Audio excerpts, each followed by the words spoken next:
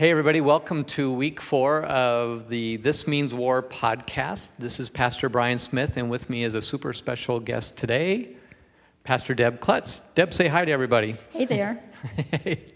So I'm really glad to have Deb with us because I think just in the ministry she's in, she probably sees this in all of our ministry leader staff. When we talk about spiritual warfare, she's probably deeper and knee-deep in than any of us. And so it's a real big honor to have you to talk about these hard topics today. Oh, yeah. Exciting stuff to talk about. And so one thing, if you weren't here last Sunday, we talked about deliverance from evil. We're following up on your questions and even a teaser question that we gave on Sunday's service. If you weren't here, oh my goodness, Deb, it was a very special day. We talked about deliverance from evil. And if you missed Sunday, we really encourage you, go out to our YouTube channel, watch that service. You're going to see a church response to this issue of deliverance from evil. That's amazing. And we really hit on that topic of why did Jesus say pray every day to deliver us from evil? And because he is our rescuer, and we had this house, and we showed all these rooms in our spiritual house and how we all have these dark rooms that the enemy attaches to and just gets big influence on our lives. And so Sunday was all around the board, a very special Sunday for our church, and now we're dealing with the ramifications of that. A lot of people are opening up a door, letting light in, and we're really busy this week. It's true, but it's such good stuff. This is a church when we say be bold. that's what it is. There you go. There's 3 questions we want to tackle today. One question is the one we teased you with on Sunday. We said, can a Christian be possessed? And we said no. We just said no, but we're going to tell you why in a podcast. So we teased you to come listen in. And so I think when we deal with that question, can a Christian be possessed? And we say no. I think the first question we have is, what is a Christian? Deb, do you want to, I think that's a broad definition. And Deb, you want to kind of tackle that? Let's be careful with that word a little bit, or? Right. I mean, I think that, so many think, well, if I live in America, then I'm a Christian, or if I go to church, I'm a Christian. But, being a Christian is very different than that as far as surrendering your life to Jesus and allowing him to take that sin and to enter the core of who you are, to join your spirit from the inside out then. Yeah, and Deb's exactly right. And as a Christian, it's a relationship with Christ, and that causes change inside. And the advocate, the Holy Spirit, the gift in that relationship. So 70% of America says I'm Christian, but and many people, they don't even have a relationship in community or a relationship with Christ. It's just a tagline, right? And there's no fruit. Right. There's really no evidence and fruit of it. So when we answer this question, can a Christian be possessed? We're talking about a born-again believer who's showing fruit in their life of a life that's now in Christ and presence of the Holy Spirit. That's how we're framing this question. And so we said, no, you cannot be possessed. And let's give you a couple of reasons why. One is that we believe possession, probably by its definition, is total dominance of the enemy inside a person that has whole control and things like that. We talked about on Sunday, in a Christian, the enemy can have influence and oppression, and he does. He's relentless. He keeps after all of us, and he gets a hold of things in our lives. So there's a distinct difference there, but we don't believe that possession can happen because of who is in us. The biggest reason is true Christians are indwelt by the Holy Spirit, and the Holy Spirit's not going to allow a demon to possess the same person he's dwelling. And I think one of the big scriptures we talk about is, dear children, you are from God, and you've overcome them because the one who's in you is greater than the one who's in the world. The one who is in us is the Holy Spirit. And because he's in us, God is in us, and Jesus is in us. He's the one that brings God the Father in, Jesus the Son in us. And that dwells in us. And he has, as we've said over and over and over, more power and more authority over the enemy. So he's not going to let him have that space. And Debbie, you talked about as a core space. Right. I like to visualize it. If you guys can just visualize with me for just a minute, I like the visual of, there's a small circle, and that's where your spirit is. That's the core of who you are, where your spirit is. And then a circle around that is your soul, which is your mind, will, and emotions. And then around that circle would be your flesh, your body, the body house. So at the core, when you invite Christ into your life and surrender to him and ask him to come in, the Holy Spirit joins your spirit at the core of who you are. And so he begins to work from the very core of your being to transform that fallen mind, fallen emotions, broken will, and it just transforms out. It's, inside out movement. And I think that's a great visual. I hope you guys are all catching that, is that he's at that core and he's seated there and he cannot be unseated. And we're being biblical here. We do not see anywhere in the New Testament where a believer has to have a demon exorcised out of them. We don't ever see the word possession used, but we do see influence and we do see oppression amongst even the apostles. They battle him too. So it's biblically correct to say. And definitely it would be in that realm of the mind, the will, the emotion, the flesh, that the enemy would be messing with Christ's followers. Yeah.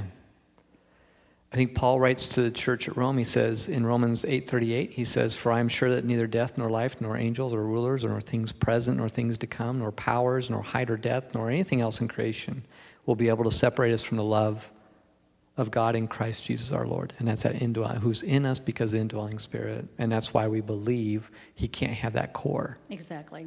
And that should give us confidence as Christians, always give us hope. And for maybe the note we've been saying every week is Christians, quit being fearful. Respect the enemy in a way that he has power and authority, and don't neglect that, but don't give him room with fear. And because of who's in you, you can take authority over the enemy as well. Absolutely. Do you think we answered that question pretty good? I do. Now, Deb brought up a point this week from Sunday's sermon where we're talking about the steps to be delivered from evil. We talked about healing. And Deb brought up a point I think we'd like to tack on now where we're talking about Christians and believers. And Deb, do you want to just kind of run with that point? I think it's a really good point that we need to add into today's podcast. I think it's an important thing to, just to distinguish in our thinking that a lot of times I think Christians try to put a scripture Band-Aid over the issue, the healing that's needed, whether it's bitterness, whether it's unforgiveness, that really gives the enemy a base of operation if we let it stay there. Right. And so, we might put a scripture on top of that and say, well, 2 Corinthians 5:17, I'm a new creation in Christ. The old is gone, the new has come. I don't have to deal with that. I'm a new person in Christ. Well, that does not heal. The scripture does not heal. Right. There is a healer, and his name is Jesus. And so you have to sit in that. You have to press into that bitterness or whatever it might be and invite him into that for the healing. He's the healer. He's the wonderful counselor. The scripture is not the healer. But the scripture is definitely our weapon, and it's also what tells us what's right and wrong. But it's it's our offensive and defensive weapon against the evil one. But it's not the healer. The healer is Jesus Christ. And I hope you're all hearing that point. I think it's an important one. We really use as the last point. You have to heal that dark space that you confess and let God back into through Christ. That when the light pours into that room, if you don't heal that room, you give a lot of room for the enemy to come right back in. So I hope we're all hearing what Deb's saying is really important. Is you just can't necessarily I want to be careful here. Scripture is truth for us. It's how God reveals himself. But Christ is healer, and knowing that relationship with him builds that strength back in that room, and then you can actually lock the enemy out. And I think that's why so many Christ followers find themselves in that sin, confess, that defeated state. Cycle. Because they're really not dealing with the real issue, and the door cannot be closed and sealed because it hadn't been dealt with. So. Good. Let's jump to the second question. This one, theologically, it's not tough, but it's tough. This question, then, if a Christian cannot be possessed, can a non-believer be possessed? And Deb, you want to take first shot? This one, you want to take first shot at it? I'm going to put you on a... I mean, I think Scripture is very clear that demons are still at work today. Yeah, that absolutely. Demonics have not gone away. And so I think anybody who does not have the protection of Christ in them would be an open book for the enemy to step in. And many times there's invitations for that given through sin and lifestyle and various things. And so I do believe that a non-Christian can be possessed in the sense of just almost total domination. And I say almost total because I don't believe that there's ever a time when Christ can't break through. Yeah. That there's always that opportunity. Jesus is greater. Possession is like the best word we have in the English language to kind of describe the Greek word here. And what we see in the pictures of the varying stories of non-believers and the dominance, like Deb said, they're retracted from society, they're crazed, they're cutting themselves. All these things we see in Scripture, we can definitely see the dominance. And I don't want to get into the semantics of is about the word possession itself. It's just the best English word that we have, but it's so dominated. And the difference here that Deb brought up earlier is they don't have the Holy Spirit at the core. And without that just puts them in a really bad place. But we want to remind everybody that while we believe possession is real, or whatever word we want to use, because there's levels of dominance that we see in all these stories. The reality is everybody's accessible to God and available to be cured. But it is only in non-believers do we see the word exorcism used. We don't see that with Christians or with true believers, but we do see exorcism. So that's the difficulty of removing something that's seated and replacing that with the Holy Spirit in the core there. So yeah. But I think there's always hope. There's always hope. Always hope. And we want to, that's again, not fearing when you see somebody. I think in all my travels around the world, I've seen 2 or 3 times, and as a paramedic, seeing people that are so crazed and so dominated. And every time I see it, it just shakes me to kind of the core to see somebody so dominated by mental health. Obviously, we know these are spiritual issues too, and you know the enemy has a good foothold in most of their life. And it's just like, it's a spooky thing to behold. And so it is, and I've had a few encounters as well. Yeah. And I think one was a rape victim. And wow, where that took her was a very dark place. Yeah. But we know there's always hope. And that's why we have the biblical stories, because almost all those demonic people were saved and brought out of that. And so that's where our hope lies. Again, don't be afraid of these things when you encounter it in the world, because greater is he who's in you to even conquer and give other people freedom. So we ready for the third question? I believe so. So the third question, you guys are awesome. Every week we get some questions that really help us, and we got this one submitted after Sunday's service on deliverance from evil. And here's the question. It says, in Job, the book of Job, chapter 1, Satan is with the angels and Jesus. And so the question is, are the heavenly realms the same as or include heaven? So what they're talking about in Job 1 is that you see Satan approach God in heaven. And then you see the scripture verse we're using every week in our sermon series is Ephesians 6, which talks about our wrestle, our fight isn't against flesh and blood, it's against dominions and powers and authorities in the heavenly realms is a way. So if you don't mind, Deb, I'll jump in this first. Let's talk about, there's 2 different terms being used here when we talk about heavenly realms. And so in Ephesians 6, it's using that word heavenly realms, which is used. There's a different Greek word when we use the word heavenly realms, and it's talking about the spirit world in general. The word heaven itself is a wholly distinct different word. It is about the place where God dwells, where Christ dwells at his right hand now. Those are 2 different words. So when you see heavenly realms, mostly in Scripture, that reference is actually describing the spirit world in general, which Satan and demonic forces and everybody realms. Heaven is not his free realm. Heaven is not. And so Debbie, you want to jump in on the next point? What was Satan doing in God's presence? When we say God is holy, he's not evil, can't be in a presence, there's truth to that. But yet we see a time where Satan actually approaches him. We see Satan approach Jesus. So can you help us wrestle with that a little bit? It's really interesting because it's almost a courtroom motive. Yeah. Imagery. It's a good image. And so it's like the heavenly beings in the courtroom. And Satan is allowed to approach the bench, so to speak. And so it's a very interesting picture, what we're getting there.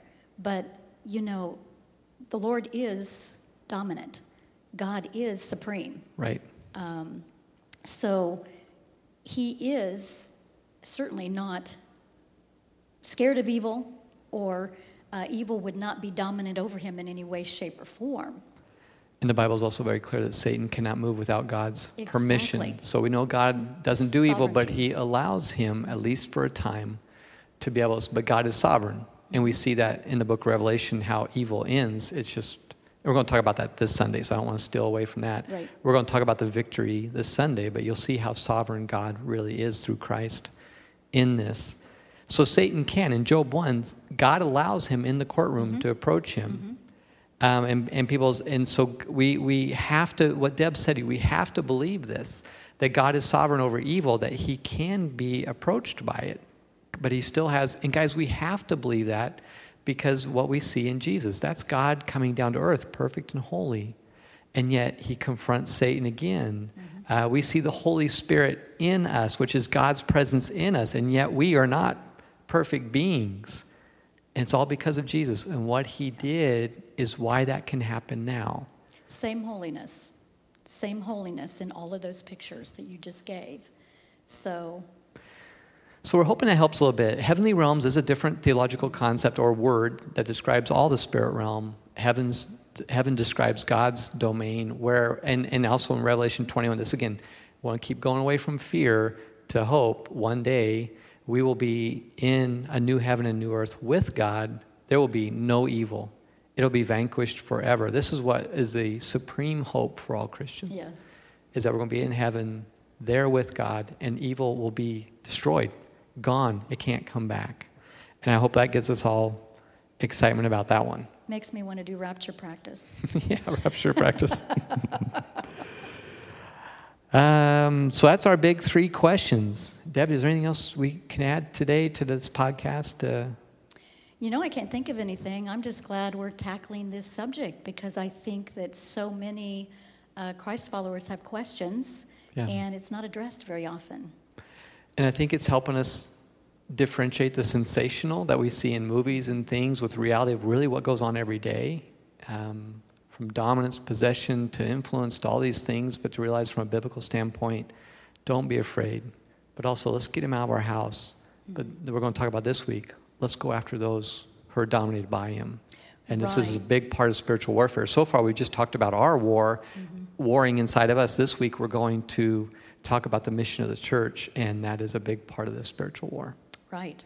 Yeah, the flip side of that, too, would be to not pretend it doesn't exist. Right.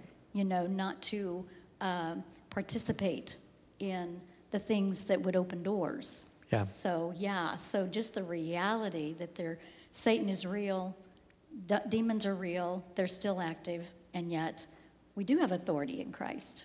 And we win. And we win. We love the phrase, we're fighting from victory, victory. Not for it. And so, well, thanks for joining us on the podcast today. Thanks, Deb, for joining us. This is fun. I'm excited. We got one more week this week as we wrap up the series. So keep sending us questions. We'll keep answering them. We'll see you on next week's podcast. Thanks for joining us.